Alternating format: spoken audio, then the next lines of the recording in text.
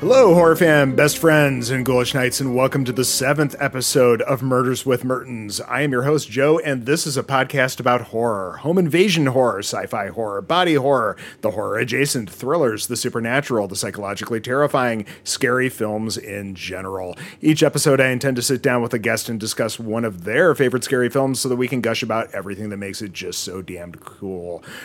Viewers, new and old, thank you for tuning in to this fledgling podcast. You can always provide some much-needed support of this little endeavor by subscribing to the channel, liking the video, and dropping a comment below to keep the conversation going. It's all greatly appreciated. So let's not waste any time in introducing this evening's guest, Demetrius Newell. Dim, how the hell are you? You're doing great, Joe. Thanks for having me on this lovely horror podcast. Can't wait to talk about what we're going to talk about. Yeah, man. For those that don't know, who are you? I'm Demetrius Newell, also known as Gifted Dim 63. You could catch me in kind of funny chats back in the day, not so much lately, but I'm really big on doing like fitness videos and stuff for TikTok now, and that's really who I am now. And I'm a huge gamer, as we all know. Yeah. Well, I've gotten to know you over the years just through the Kind of Funny community, and a lot more in the past year or so through the horror community. We definitely have a mutual love there. So, without wasting too much more time, tonight's film is the 2008 psychological horror / home invasion horror film, The Strangers, written and directed by Brian Bertino and starring Liv Tyler and Scott Speedman. Bertino would go on to direct one of my favorite horror films of the past couple of years, and I'm sure it's one of yours as well, The Dark and the Wicked. Yeah, that's a film. Very different from this one. It is, and I know we've talked about just how unsettling that one is. But we're not here to talk about that. We're here to talk about The Strangers. Dim, what's your history with this film? So I actually saw this movie at my first duty station when I was active duty Air Force. It came out and they played it at the base theater. So I actually watched this on base at the little base theater. When you go to a base theater, it's nothing too crazy. Basically, you just got the regular seating like a regular theater would, but it's got like a stage and a small screen. It's not like going to the actual big screen movie theaters, but it did the job, and it was usually a little bit cheaper. So I got to see this movie a couple times because I loved it right away, and it was. I'll always remember where I was when I watched it. Nice. I know this was one where my ex-wife and I were going through quite a horror binge. It was the disc version of Blockbuster's Netflix ripoff back in the day. So this would have been shortly after it was on DVD, I'm sure. And yeah, thought this was a pretty dope movie. I know she probably wanted to see it because she was obsessed with Felicity. So, Scott Speedman, the Felicity connection there. But it was a cool film. And it's one that I didn't really think about in the past few years until I saw it starting to pop up on podcasts. And, that kind of reignited a love for this film for sure. Why don't we just jump right in? What you were about to see is inspired by true events. According to the FBI, there are an estimated 1.4 million violent crimes in America every year. Chief among them is the fact that Larry Fishburne only does the opening voiceover in this film. And maybe it's not him, but if it isn't, it sure sounds like Lawrence Fishburne. Sure does. Yeah, I was not able to find anything one way or another except for a couple of Reddit threads, and he's certainly not credited. Nothing on IMDb, but I don't know. It sure as shit sounds like him. Yeah, I mean, I don't know who does the voice. I don't know. But right around this time, I'm trying to think what he was up to. I could go on IMDb, but I'm not going to bother. But a few years after all of this, he started showing up like crazy in all sorts of stuff, and usually in roles like he's the authority figure in the movie, or the superior of the main character or something like that. And he had this great little renaissance. It's Always good to see him pop up and stuff. So if it's not John Wick him, too. yeah, absolutely. If it's not him, shout out to whoever it was that did the voiceover. You're not in the credits, so boo. So we start things off with some kiddos that, well, they're seeing some shit. They make this horrific 911 call. Thank God one of them has a cell phone on him. And then we cut to this really uncomfortable car ride. And, you know, we've all been there. You know, you either have a horrible argument with a significant other or something like that, and it is the most uncomfortable space, and you can't wait to get out of that car. But, yeah, I love all the little, I guess, environmental storytelling that we get in the beginning of this. You know, I think it's right from the jump, like right when you start seeing the text and you hear the voice, you kind of get this feeling that you know that it's gonna go straight to the point. Like there's no that with the short runtime, I think it's only like an hour and a half, maybe an hour and 32 minutes, something like that. yeah. So they it's so concise and they make sure that they go right to the point. You see the kids outside, you know something happens. They show the camera panning around, you see blood spots on the walls. So you know, like you're already uncomfortable because now you know that kids have found something. And then they cut to the night where you see the two driving in the car and you're like, okay, well, now they're coming home to something or coming to a place that the guy had and they know that you already know that they're going to be uncomfortable because they they're arguing. They had an argument or something like that. The it's like a you can feel the tension in the car ride. Absolutely. And little by little, everything kind of unfolds as far as what went down. But God, I love stuff that just doesn't treat you as being an absolute idiot. They're not going to spell out everything that happened, you know, and yeah, that kind of stuff sucks me in. So they get to the house, and I don't think it's ever clearly stated that it's you know, Scott's parents' house there, but you know they have the little moment where, you know, he gets out of the car, grabs some mail, and she's smoking a cigarette, and then doesn't come into the house at first. And again, clearly some shit went down, but she steps in, and now we get. Let's see here. Creepy Folk Sound #1, that damned record player. And it keeps coming back throughout the length of this movie. But obviously plans for a romantic weekend have fallen through. There's rose petals everywhere, champagne, all the shit. And, you know, they look like they just came from a funeral. And they head off to one of the bedrooms. She's going to take a bath. And, you know, he even goes so far as to unzip her dress for her and help her with her necklace. So clearly there's some love there still. There's just something kind of horrible that's happened.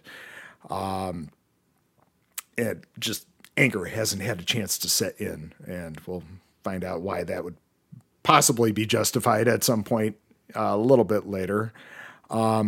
It's so uncomfortable just watching all of this. I think you can see it more in his face that it was obviously something that he was planning. He wanted something to happen out of this night, and she almost looks like vulnerable, like something happened that was her fault, and he's angry about it. Now the night's ruined in both of their eyes, and that tension is just incredibly built. Like in that, it's only a span of what, like 5-10 minutes. Oh, I know. We're definitely not even 10 minutes into this movie at this point. And yeah, you just, it's like you want to see what's about to happen, but also you kind of just don't want to be there for it. So she's taking her bath, and, you know, Scotty calls up Mike. For some reason, I keep using the actors' names in my notes just because it's how I think of most of these people. But got Glenn Howerton, ultimately, who shows up later from Always Sunny as his buddy Mike. And he, you know, says right there in the voicemail, yeah, you're probably drunk, but I'm going to need a pickup in the morning because things have gone sideways. And he just kind of rambles on for a little bit. And yeah, it's probably his ride or die, right? But yeah, yeah. But we cut back to Liv taking the bath, and she thinks about what she did. And then we do get some flashbacks here, I think, of what happened earlier in the night. And God, they look so freaking in love for at least the first little bit. And yep, they sure did. Yeah. She's sitting there at the table chatting with friends. They're at a wedding, which, seemed fairly clear from their attire when they, in the beginning of this film. But Scott walks up with this big dopey look on his face, and they laugh and they talk for a little bit, and he's like, hey, let's go outside. I need to talk to you about something. And then we finally get what actually happened. He was going to propose, and it's very, very clear that she was not down. And at least not in the moment, because she, they don't explicitly say it, but I think it could have been a wrong time situation. Like, I'm sure that they had been together for a while, and it's not really clear, but it happens all the time. Some people have that wrong time experience where it might not have been that night, but then they talk about it later and then, end up getting married anyway. But because of the situation, it was just all bad. Yeah. Let's put it this way. A friend's wedding is usually not the best place to propose to somebody, especially if this is something that you have not been talking about. And I kind of feel like that's the story here, that he was going to propose, but they've never really had the conversation about getting married, because she makes that comment about just not being ready. Right. And now you've sprung this on her at, a big event where you're around friends and family and all that. And it's just horribly awkward. And suddenly the car ride and everything else makes complete sense. Right. If he wasn't going to propose and they just let the night play on, I'm sure that they could have had a great time at this little getaway that they had planned. It would have still been horrific based off of what we see. Yeah. Oh, yeah. It would have been great at first, Yeah. Yeah. And so Scott goes to the table there, and he's about to have some angry ice cream. He just throws that lid. He's it's all, the horrible sadness is subsiding a little bit, and it's more so just anger taking over, because he starts getting pretty short with her from here on out. And then she sits down with him, and she has to tell him how nice everything that he did was. Now, in a situation like this where, you were just, your offer was not reciprocated there and everything, having somebody tell you how nice it all was, it just feels incredibly condescending in that moment, and just feels great, right? I feel like they're almost trying to set us up to just not like these people, in the sense that in some horror films, you're rooting for the killers, right? They're the heroes of the piece, so to speak, like your Jasons and your Michael Myers and everybody. Yeah. You're kind of cheering them on almost, and you want a reason for these people to be, killed in horrible ways. I don't know. They're just becoming less and less likable the more this movie goes on.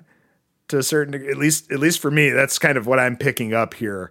But I think it's interesting that you say that the movie's kind of pointing you in that direction, because from another standpoint, I would say that we don't really know if we should like these people or not, because right up from the jump, it's like this could happen to anybody at any time. Yeah. I don't know. I had a very different reaction to this time than probably the first time that I saw it. I don't know. It's weird. But, now we move on to some champagne and that wedding ring, or engagement ring, rather. He slaps that on the table, and he's like, I can't take this back. You need to keep this. And it's just, everything continues to make the situation more and more uncomfortable. And, she says that she's sorry and all that. And Is it her? Is it Liv Tyler that goes back to the record player and puts something else on at this point? I feel like it is. I don't know, but we get Creepy Folks on number 2. And it just keeps going with this. And yeah, no, it is Scott that goes back over there because she comes up behind him and they have their little, you're my girl moment. And Yeah, the little love scene. yeah, they start to get on there. And then, wow, that knock is so loud because I had the volume up to hear the dialogue a little bit better because, for one thing, his speaking voice is very, very soft.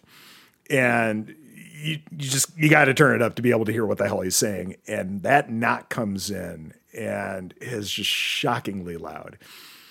It's like a dungeon door. Yeah. Well, and they got those big, heavy wood doors on this house too. This house.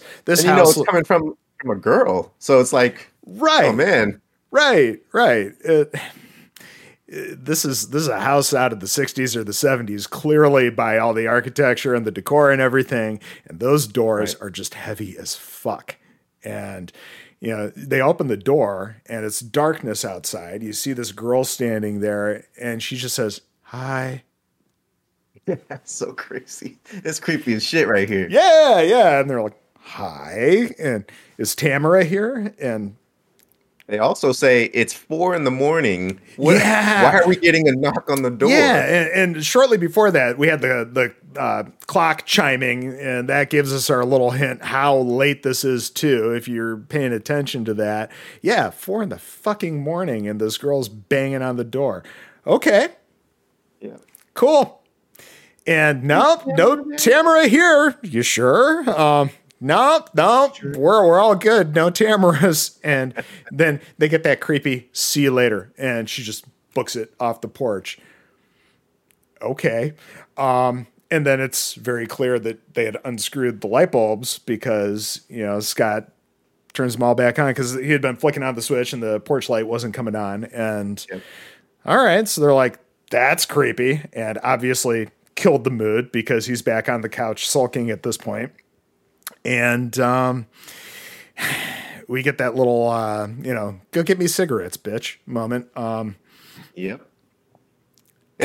Well, it's not like that. I know it's not. Like, I'm out of cigarette, or I'm down to my last cigarette. Right. Like, okay. Yeah. And he's like, I need to go for a drive to clear my head anyways. So we just had this super creepy encounter at 4 a.m. with a complete stranger on the front porch, but I'm going to leave you alone in my parents' creepy ass house. Why not? Right. So he does, he fucks off to go buy cigarettes, and you hear shortly before he takes off, it's clear that they were about to go on a road trip after this wedding.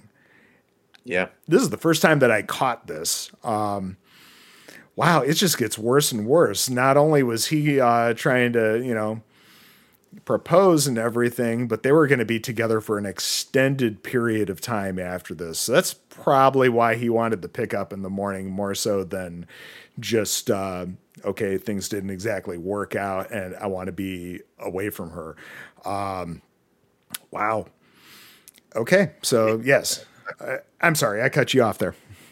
Oh, I'm sorry. No, I was gonna say, it just for me, this is when you kind of have to suspend disbelief a little bit because it's like it's 4 a.m. You just had some weird lady come over, and you're gonna go and leave your lady. It just doesn't seem like something a regular person would do. Or you would say, "Hey, come with me," and you both go. Like. Right. And maybe we're supposed to believe that, he's so upset about the situation that he would, fuck off down the road to the corner store. I don't know. It looks pretty long, though. I mean, I didn't see no stores down there. No, they're in the middle of nowhere. There's even an establishing shot before they get to the house where it's just this dark lake. And you hear, little sounds of nighttime insects and birds and stuff. And it is clearly the middle of nowhere because it is so dark, impossibly dark. Okay, so he's good. I forgot about this bit. He does light a fire before he takes off. There's all these little things that happen before he leaves her alone, kind of setting the stage for all sorts of things to happen later on. So yeah, he starts that fire, and okay, he does indeed leave, and she puts on the record player. This is where I remember here we get Creepy Folks on number 3, and she tries on the ring, goes to take it off, can't quite get it off of her finger, and just decides, you know what, I'll leave it on and try it out.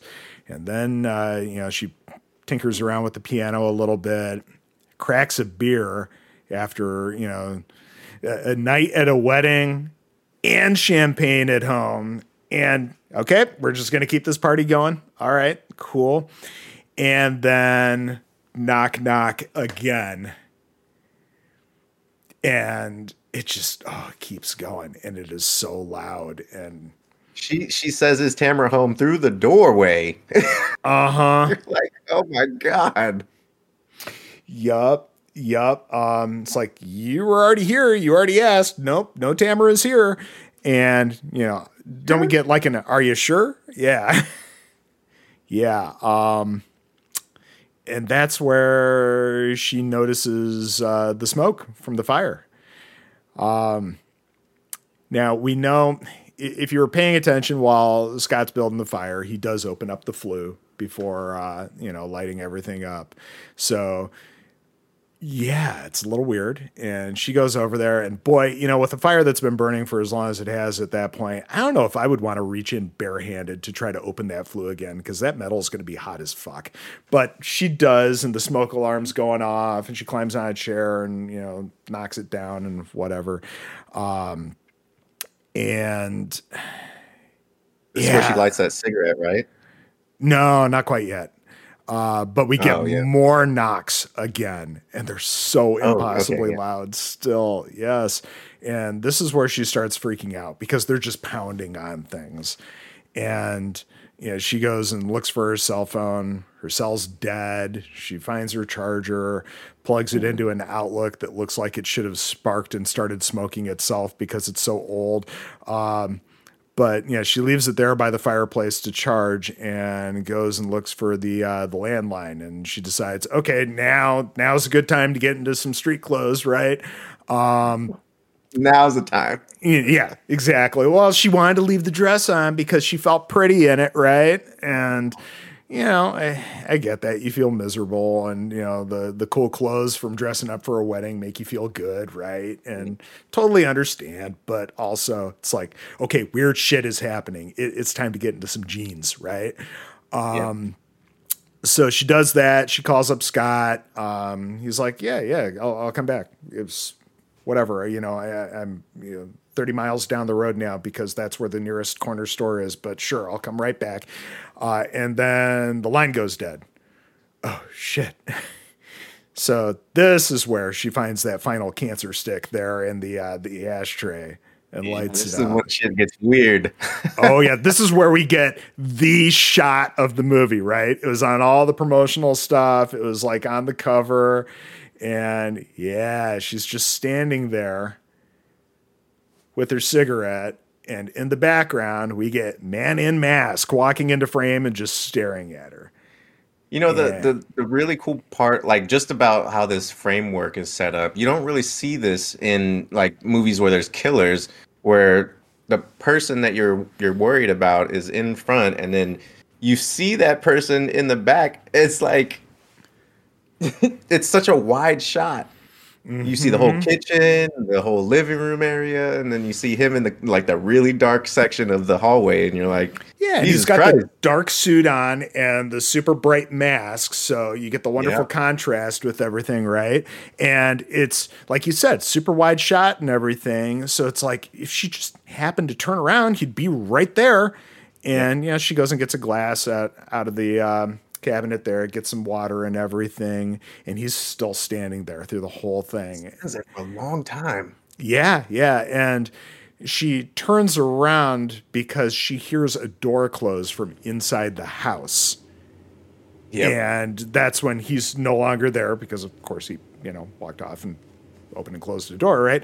And she calls out for Scott, thinking that he's home. And she's definitely concerned because nobody answers. And okay, this came from inside the house. So she does the horror trope of looking for a knife and rifling through everything. She finds probably the dullest knife in the world because somebody's keeping it in a drawer and not in a block or something, right? But she finds a big ass knife. Good for her. And okay, when do you think Man in Mask? It's such a weird credit of Man in Mask because it's not Man in the Mask. It's not the man. It's just Man in Mask. It's weird. But when do you think he actually got into the house? Do you think he was maybe there when they got home? I'd say probably around the time when they got the knock, because that's plenty of time for their kind of misdirection, and then he could have opened up a window or something in the back and then came in. Because my thought process is I believe that they might have scoped this house before. So this could have been planned even though they didn't know who lived there technically. Yeah. Yeah. I can't remember when they pulled up if there were any lights on the house. I wasn't really paying attention for that. But yeah, like you said, they could have been casing the joint, from the beginning. And, again, I don't want to ruin the line for later, but, ultimately, knocked on the door and like, okay, this is it. I don't know. It seems like it would have been kind of loud, somebody coming into that house. Or maybe not. Like you said, the misdirection of, everything on the front porch. This is the time to slip in. But Yeah, clearly, because I mean, you get the sense that they're definitely toying with their prey from the start. But the weird thing is, it's like, where was the wife with the truck the whole time? Like, she was just gone. yeah, Or I guess the mother figure of the three.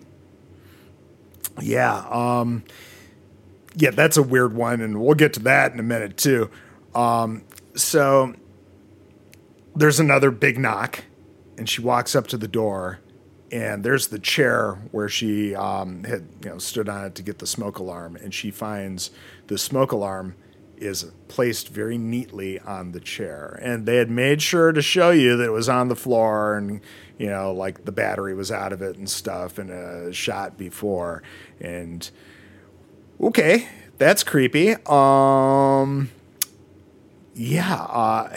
now she starts hearing wind chimes and scraping metal from outside a window. The wind chimes are scary enough, but this metal scraping, I don't know what the hell it is, but it's effective. It could have been anything. It's super effective, yes. It's Yeah.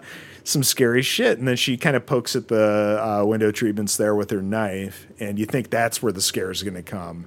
But no, it's when she throws the drapes wide there, and there he is. She screams, and he slams his hand on the glass, and this is where she falls backwards through all the chairs on the table and bumps the record player, and we get this skip of several seconds that keep repeating over and over and over again. And That's in the trailer too. Yep. And it's I remember super that. creepy, super, super creepy because it's just everything is spiraling out of control at this point, right? Yeah. And the knocking and the pounding are all continuing. And then she happens to look over, and that front door is opening up. Oh, shit. Now, I think they had it locked because she had locked it at a certain point when the girl comes back and asks for Tamara again because she's just, finding it a little unsettling, right? And oh God, so somebody's either got a key or somebody snuck behind her and unlocked it because, like you said, they're definitely toying with their prey over and over throughout this film. And she gets up to that door, and the girl comes back, except this time it is Dollface. She's got the mask on, and she slams that door shut and locks it so damn fast. And then all the pounding and everything is still continuing. She runs off to the bedroom, freaking out. She breaks the lamp trying to get the light to turn off. And Yeah. Definitely one of the most tense sections of the entire movie, I feel like. And there's a lot of tense moments, but you are like almost putting yourself in her shoes when it's happening. You kind of feel like a lot of Mm-hmm. pressure. You just like got heart racing and everything. It's Oh yeah. crazy. Yeah, yeah. Your blood's definitely up throughout all this. So she's there with her knife and she's bleeding and she's freaking out and it's dark and everything. And she hears a door open and then the record player stop.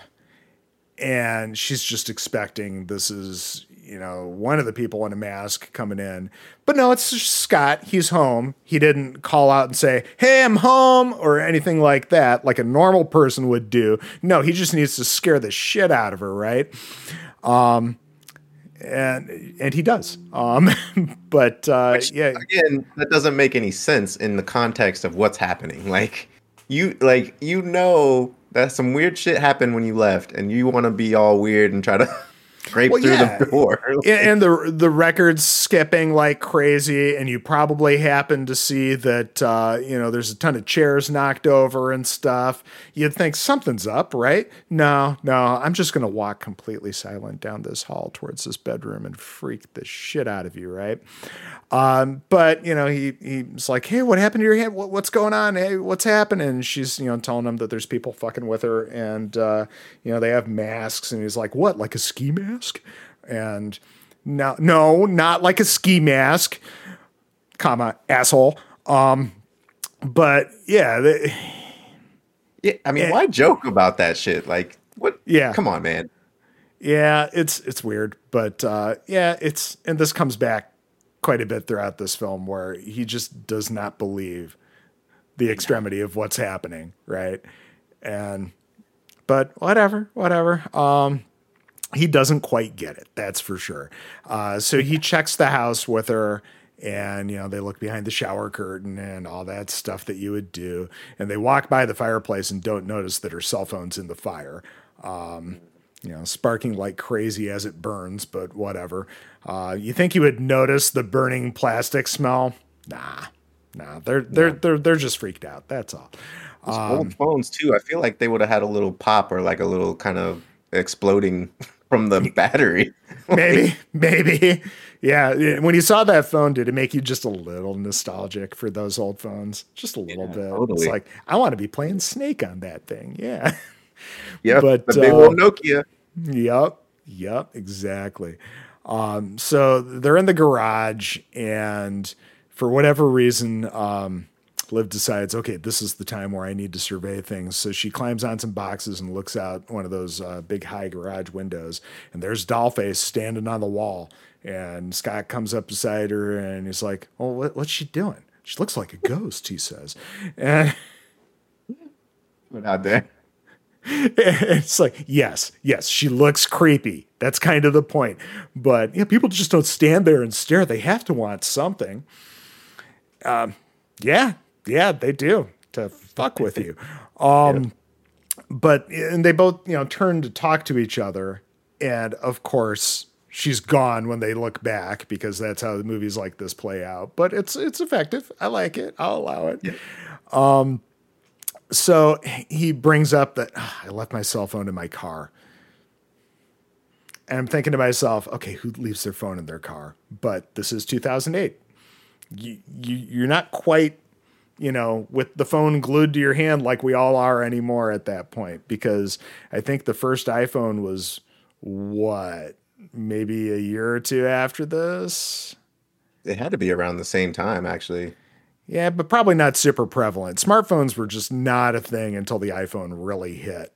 There were a few, touchscreen things. There's Blackberries were a thing, but it was mostly for business. It's Yep. just technology in horror films is always interesting to me because a lot of people talk about with the advent of the cell phone, a lot of scary movies can't happen.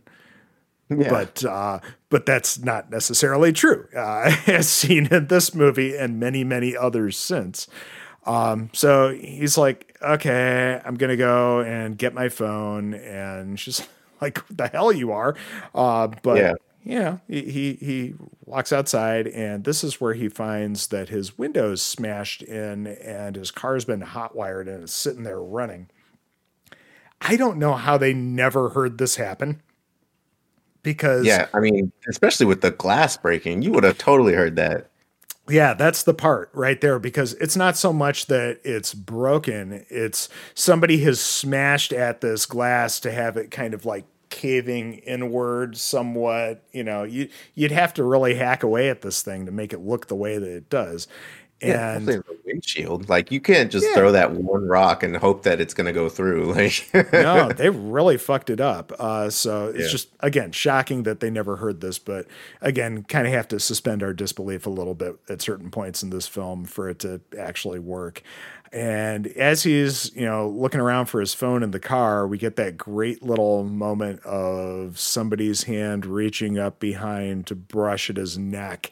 And I think it was Dollface that did that. And this is like the first moment where you actually hear one of the strangers actually scampering around as they're fucking with him. But yeah, she scampers off a little ways and then just stands there and stares at him. And this is where he's got to, try to be a big guy and be like, hey, get the fuck out of here. And just stands and stares. And then somebody runs through the woods and he turns. And when he looks back, of course, she's gone now because these guys are so good at this game. I like it though. Yeah. Yeah. It's in some ways a little tropey of, okay, the killer can move silently and, just appear and disappear on a whim. But no, it still works for me. I don't know. Yeah, I mean it totally worked. Back in 2008, like this totally worked for me. And I was unnerved pretty much the whole time, the whole sitting.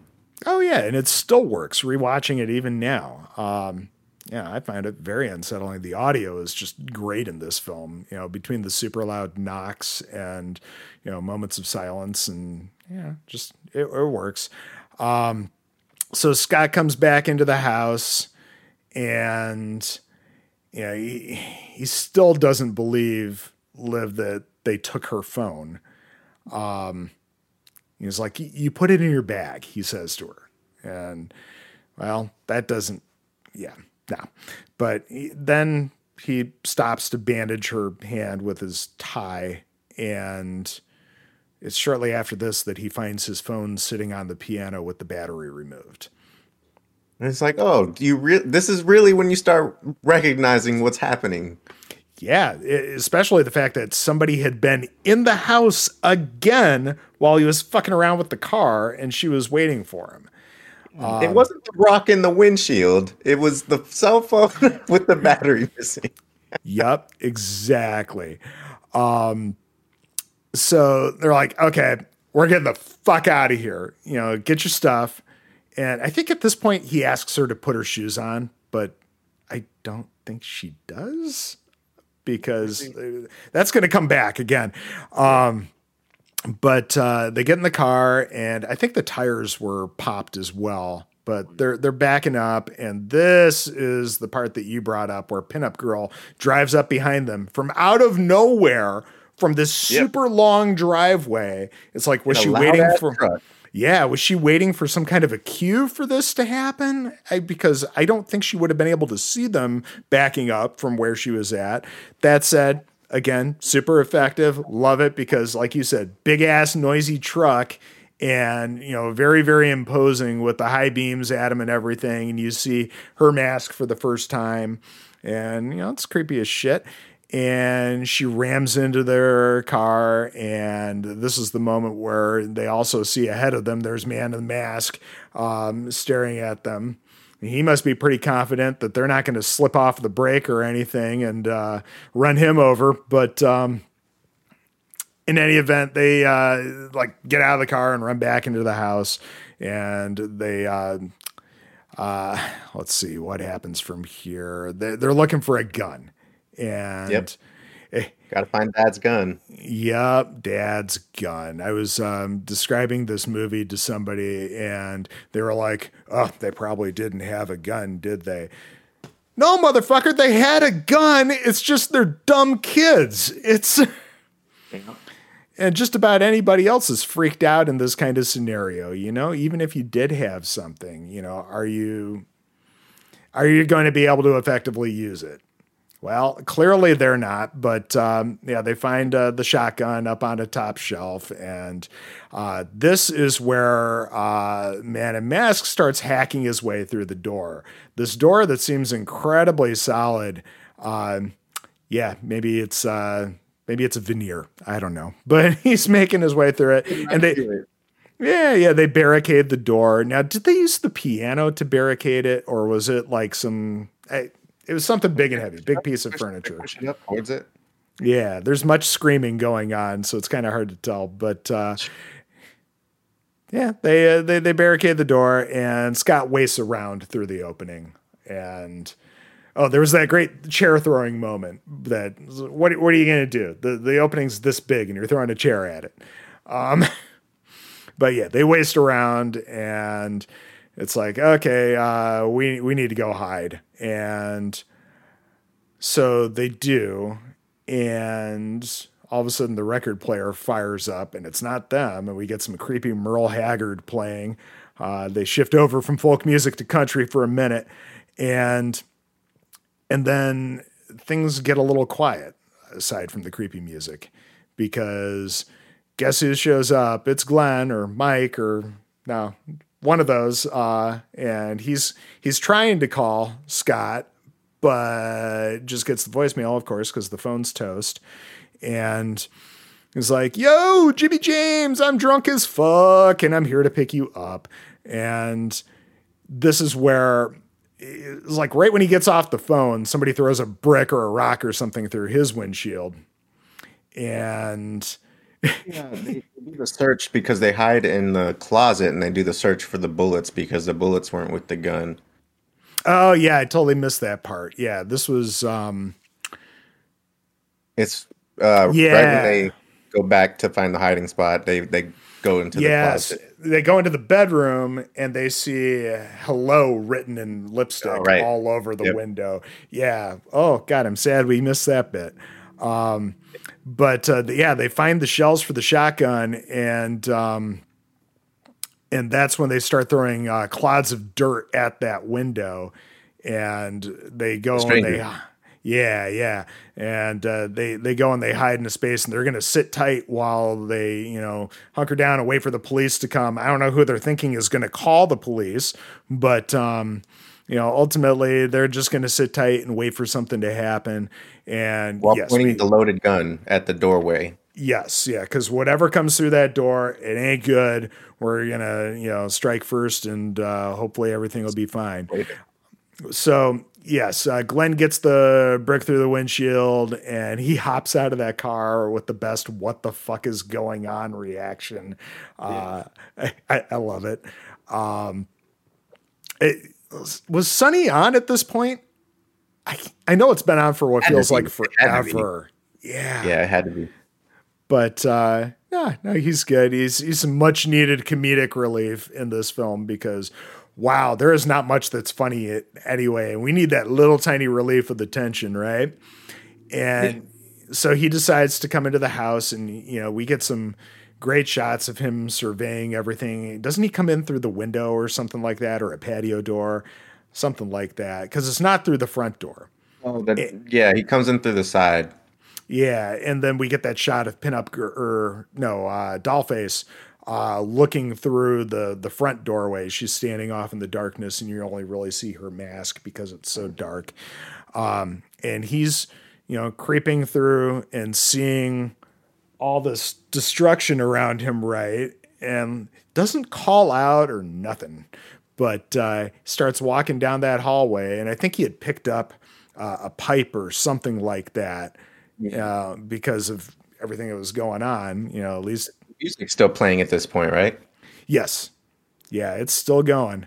And he starts walking down the hallway, and he keeps almost looking behind him, but Yep. not quite ever looking behind him because Man in Mask comes up behind him and he's got an axe or something. And I love how Slowly long walking behind him. yes, and I love how long this plays out. It's not quick. They let it keep going. You feel so uncomfortable throughout all of this. And I think it's at this point where Glenn is just starting to call out when he steps into that doorway, and then he takes a shotgun blast to the face. So quick. Oh yeah. And of course he's down because he took a shotgun blast to the face. Yeah. And Scott and Liv are sad. It's like he wasn't wearing a mask. Oh crap, he wasn't wearing a mask. It's Glenn. And he's like kind of violent with Liv here for a second, freaking out about his situation. And they're pretty shaken up. Rightfully so. Yep, absolutely. Okay, I don't know what the hell else we're gonna do, but I'm gonna go for the radio. He says, "There's a radio? Yes, there's a radio in the garage. It's apparently his dad was a ham radio operator. I don't know. It's weird. It's old. People still do that stuff, I guess. I don't know. Yes, so. And not, I would normally say lucky for them, but maybe not so much, right? So, she's all, be careful and yeah, thanks for that. But they do open up the curtains and there's killer written in lipstick again on the window.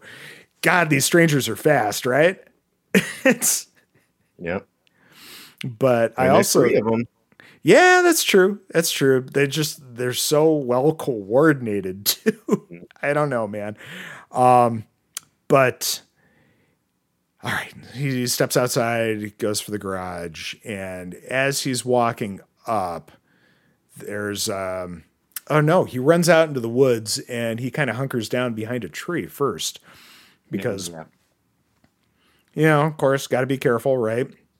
And this is where Pinup Girl steps out of the garage with a big old flashlight, sort of searching around. And I don't know if his plan was to try to take a shot from that distance or what, but she sees his movement, shines the light right on him, and this is where Man in Mask races up behind him and knocks him out. Or something. It kind of happens a bit off screen. I don't know if it was the thud of him hitting him or it was the gun going off or what, but there is a loud noise. And then that's it for Scott there for a minute. We're back to Liv and she's just waiting outside on the porch and she's barefoot still.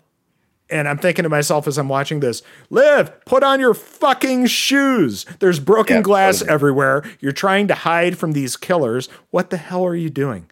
Like, why are you even waiting outside? Like, go back into the Yes. Oh my God.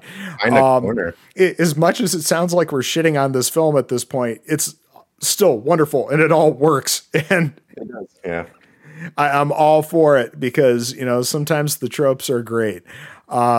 And so she decides, okay, I'm going to make a run for it and runs through the dark and eats shit immediately. And she does. That's the trope right there. Yeah, absolutely. So, of course, you had to take that tumble, jack her leg up. Well, yeah, that's the other trope, right? You have to be injured so that it's even more tension as you're trying to get away from the killers. Still, I don't completely hate it. It still works. So she does a lot of crawling around from here on out, right? And there's this great moment as she's trying to make her way to the garage where Pinup Girl is behind her, just slowly following her, but not doing a thing. And still nobody looks behind them in this film. I understand that. Yeah, you're in a life or death situation with people who have been fucking with you all night long.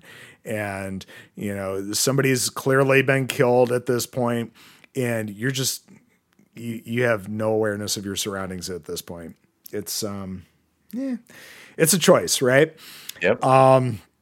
But yeah, she's crawling and she makes it to the garage, and there are so many noises going on around this garage. It's clearly there's continuing to fuck with them as they, play their little cat and mouse game. But she does find the radio.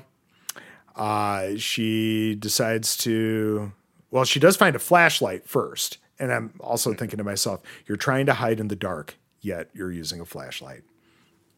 Good job.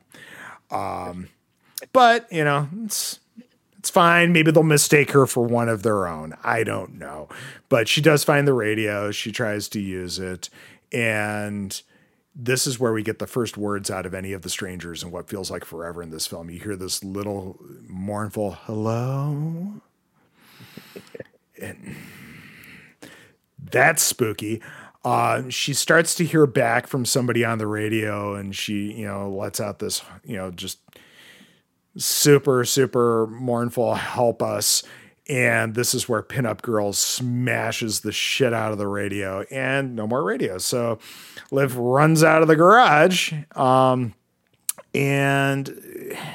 kind of stumbles some more and hides a little bit in the woods here. And she looks back at the garage, and there's Pinup Girl just standing there staring out, and then looks over at the swing set, and there's Dollface just swinging away, I think looking at her, and the man in the mask is like standing around in the woods, and it's all very, very clear. They know exactly where she is, and they're just letting it play out.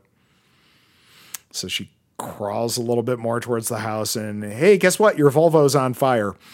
I love this little bit. You have this little opening in this fence, and you see, the car there burning, and it's like, there is no hope. Yep. No hope. Like this, you guys should have definitely went to somebody's, like a neighbor, like one of those houses around you, because like your shit is all jacked up from this point. Yeah. The Volvo is toast, and she makes it back to the house, and she again, stumbling like crazy, she kind of collapses against the kitchen table there. And is it wrong that I'm concerned that the ice cream is melting at this point? Because I see that big tub of ice cream there. I'm like, that's been out all this time. It's going to be all melty. But so yeah, she kind of creeps through the house, and this is where the lights go out. Yep. So let's just continue to ramp up the scares. And I think she hides at this point in the pantry, and it's of course got a louvered door so she can, see what's going on. And yep. we hear the piano. Yeah, we hear the piano. It's a repeat of the scale that she was playing earlier in the film. There's a lot of fun callbacks. I appreciate this, but for whatever reason, he doesn't look at her this time. So it's kind of a repeat of, the big impressive shot from earlier in the film with him standing in the shadows. Even though I'm still convinced he knows exactly where she's at. And yeah. So she's hiding in the pantry, and we hear his breathing, and wow, this dude does not sound good. Yeah. It sounds like he's either very, very sick, or he's been, running a marathon before stepping into this house. But he goes looking around somewhere else and comes back a couple of times, sits down at the table, gets up, walks away. And then all of a sudden, Dollface at the door, and she starts smashing. Yeah. I love that little pop in from the side. That's great. She starts smashing away at the louvers, and for whatever reason, just stops. And it's part of the game. Yeah, there's just this constant fucking with them. I love it. She goes back to the table.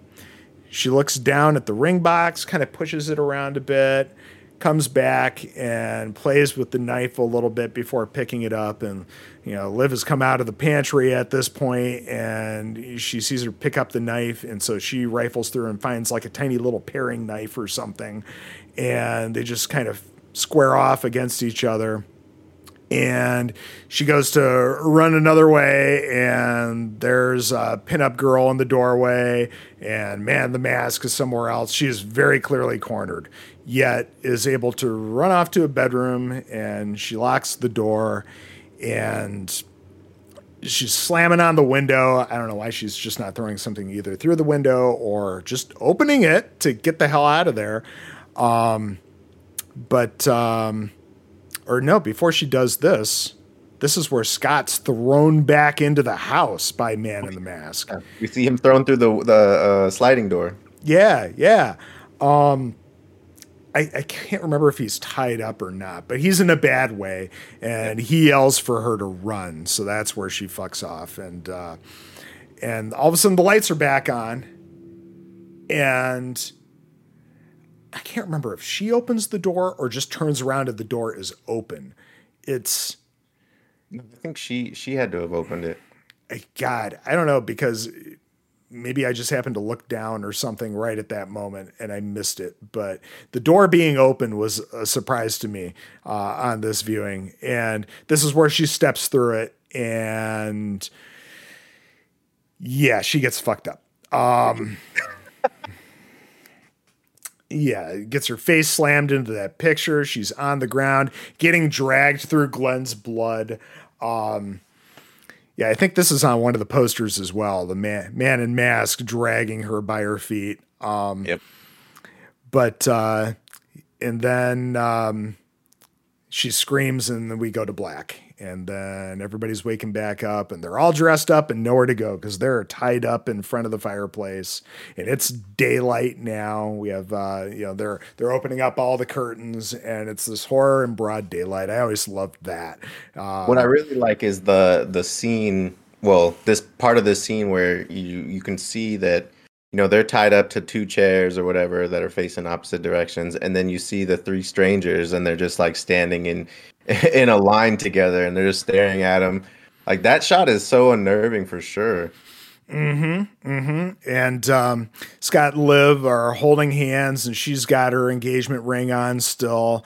And this is the end.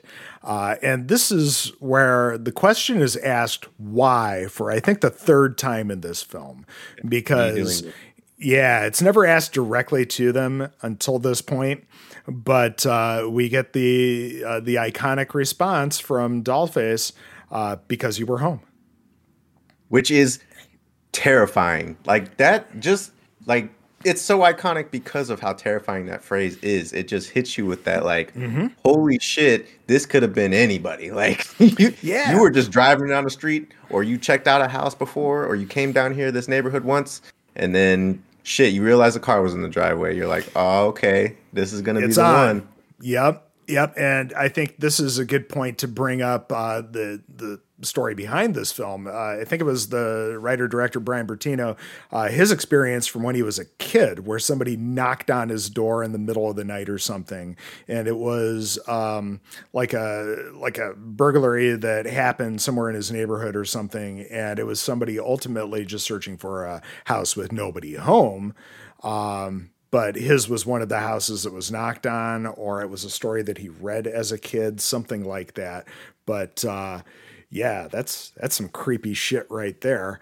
That this is something that, when they say inspired by true events, this was the inspiration for this film. So this is where they realize that this is it. This is the end. It's time to say our I love yous one last time, because this is not looking good. And this is also where the masks come off. And they're not looking at the camera, so you never see them. But you see the masks like hit the floor or whatever. And this is, I would say this is probably, if you didn't know it already by this point, where you can see that it's kind of like a family, like a daughter, a wife, and a husband that are just all in it together. Yep. Which they're is in this fucked up. Yeah. Oh, it's very Manson family in a way. Yeah. And then it's time for stab, stab, stab. And they're they're taking turns at it too. Oh, And yeah, and they do cut away from showing Liv Tyler getting stabbed, and a lot of the end of this, they cut away to shots of just trees and stuff outside as you hear what's happening. And then we cut back to Glenn's phone going off in his pocket. And all of a sudden, we see Liv's chest start rising and falling. She's still alive. She hears the phone and starts crawling towards it. And clearly, she's, not in a good way. She does get to the phone, but just misses the call. Yep. And then we get the man in mask stepping up behind her, still has his mask in his hand. And we think, oh God, this is it. This is it. She's toast. And she's all crazy defensive. And all he does is bend down and pick up the phone and take it with him and books on out of there Yeah. and just Which leaves her. so crazy, bro. Yes, it's terrifying, right? The fact that so much of everything that they do feels absolutely random. It does. It just makes it a lot scarier for sure. And I so, think that again with the whole, finding a random house, like I think that if they did have a plan, the plan was just to pick a place, but they didn't have any kind of like major plan. They didn't know how many people were going to be in there. Like they didn't know who, like how many people they were going to kill or what they were going to do. And then you start seeing the writing on the windows and then like the knocking on the door. And it's like, you get the feeling that this isn't the first time. no, well, especially for Man in Mask and Pinup Girl, because we get that line in a little bit here.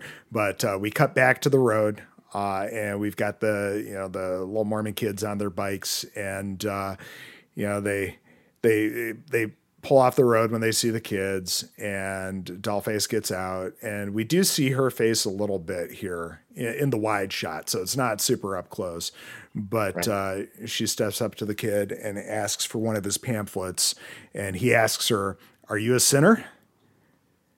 And Sometimes. she's yes. Love it. I love it so much. And Yeah. they get back in the truck, and you hear Pinup Girl say to her, "It'll be easier next time." This is just going to keep going on, and in a sequel that is far less well received, to the I point love where that they're in that truck, so you just see the three of their heads like perfectly aligned. It's awesome. well, and I also love that Dollface sits in the middle like the kid. Yeah. You know, yeah, it's kind of perfect. So now we're back to where we started with the kids stepping into the house. I presume they've already. Well, not necessarily. I think it's probably later that they make the call because they're looking at all the bodies and all the gore and everything. And the one kid steps up to Liv Tyler, hunkers down, and reaches out for her. And this is where she springs to life for one last scare, screaming bloody murder. And then we get credits. What a movie. Fucking hell, man. It's great. Oh, God. Yeah, just talking about it is such a great feeling, and and for anybody who hasn't seen this movie, I highly recommend it. Even though we might have sounded like there's a bunch of negatives, I think that it's definitely a time and place. Like 2008 was a absolutely. long time ago, so Yeah, yeah. it holds And up though for sure. absolutely. And, I like the Rotten Tomato scores on this one. It's like about half of the people of the critics that reviewed this actually liked it.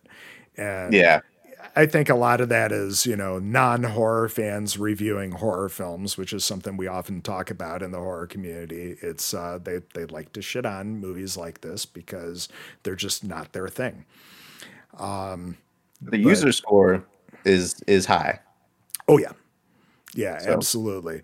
because I think a lot of people that would even bother to watch this are going to, enjoy this type of film quite a bit more. It's, not going to be randos like my folks watching this film, for sure. If they do, massive props to checking out some horror. I know it's not your bag, but it's God, that's The Strangers. And I think it's, a little underappreciated, but Totally. I think it's a hell of a film, and I'm anxious to see what else Bertino does. We mentioned The Dark and the Wicked earlier. Holy crap! I do have to say, The Dark and the Wicked is a better film. Yeah, he's grown for sure by that point. He also did that one little indie film, The Monster. Oh yeah, that was A24, wasn't it? That was an early film of theirs for sure. Yeah, A24 or The Monster is awesome. Yeah, I enjoy the hell out of that. It's again one of those very, very contained films because it all like this one where it all takes place in this house. That film all takes place in a car on a dark road, and works. That's his bag, though. Like, even in The Dark and the Wicked, it's just a farmhouse. Like, it's a small community in all of these films. Yeah, there's very little that takes place elsewhere in that film. I don't know of anything else that he's currently working on, but again, anxious to see anything else that he would happen to do.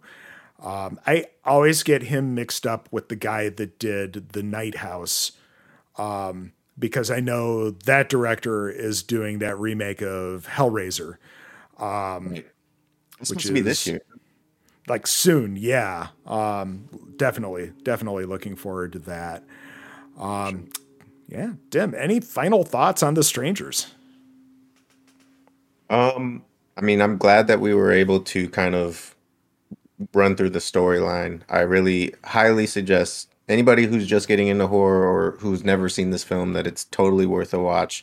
The sequel, not so much, but the sequel it is fun to an extent, but it's definitely not. It doesn't have the same staying power as this one does. And I really just love this film. And, it's a 5 out of 5 for me.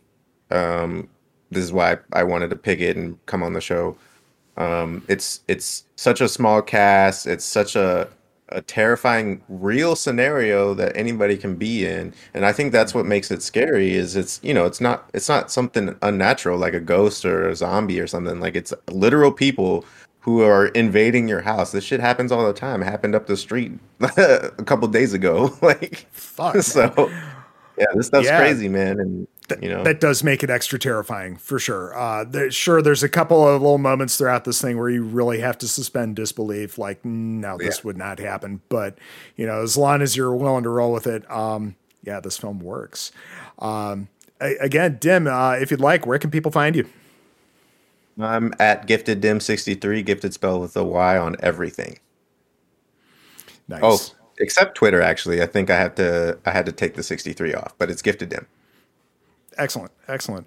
Well, this has been Murders with Mertens, a horror film podcast. Thank you for letting us tickle your ear holes. Don't forget to like, share, and subscribe and all that. I'll be back soon enough with another episode. But until next time, stay spoopy, everyone.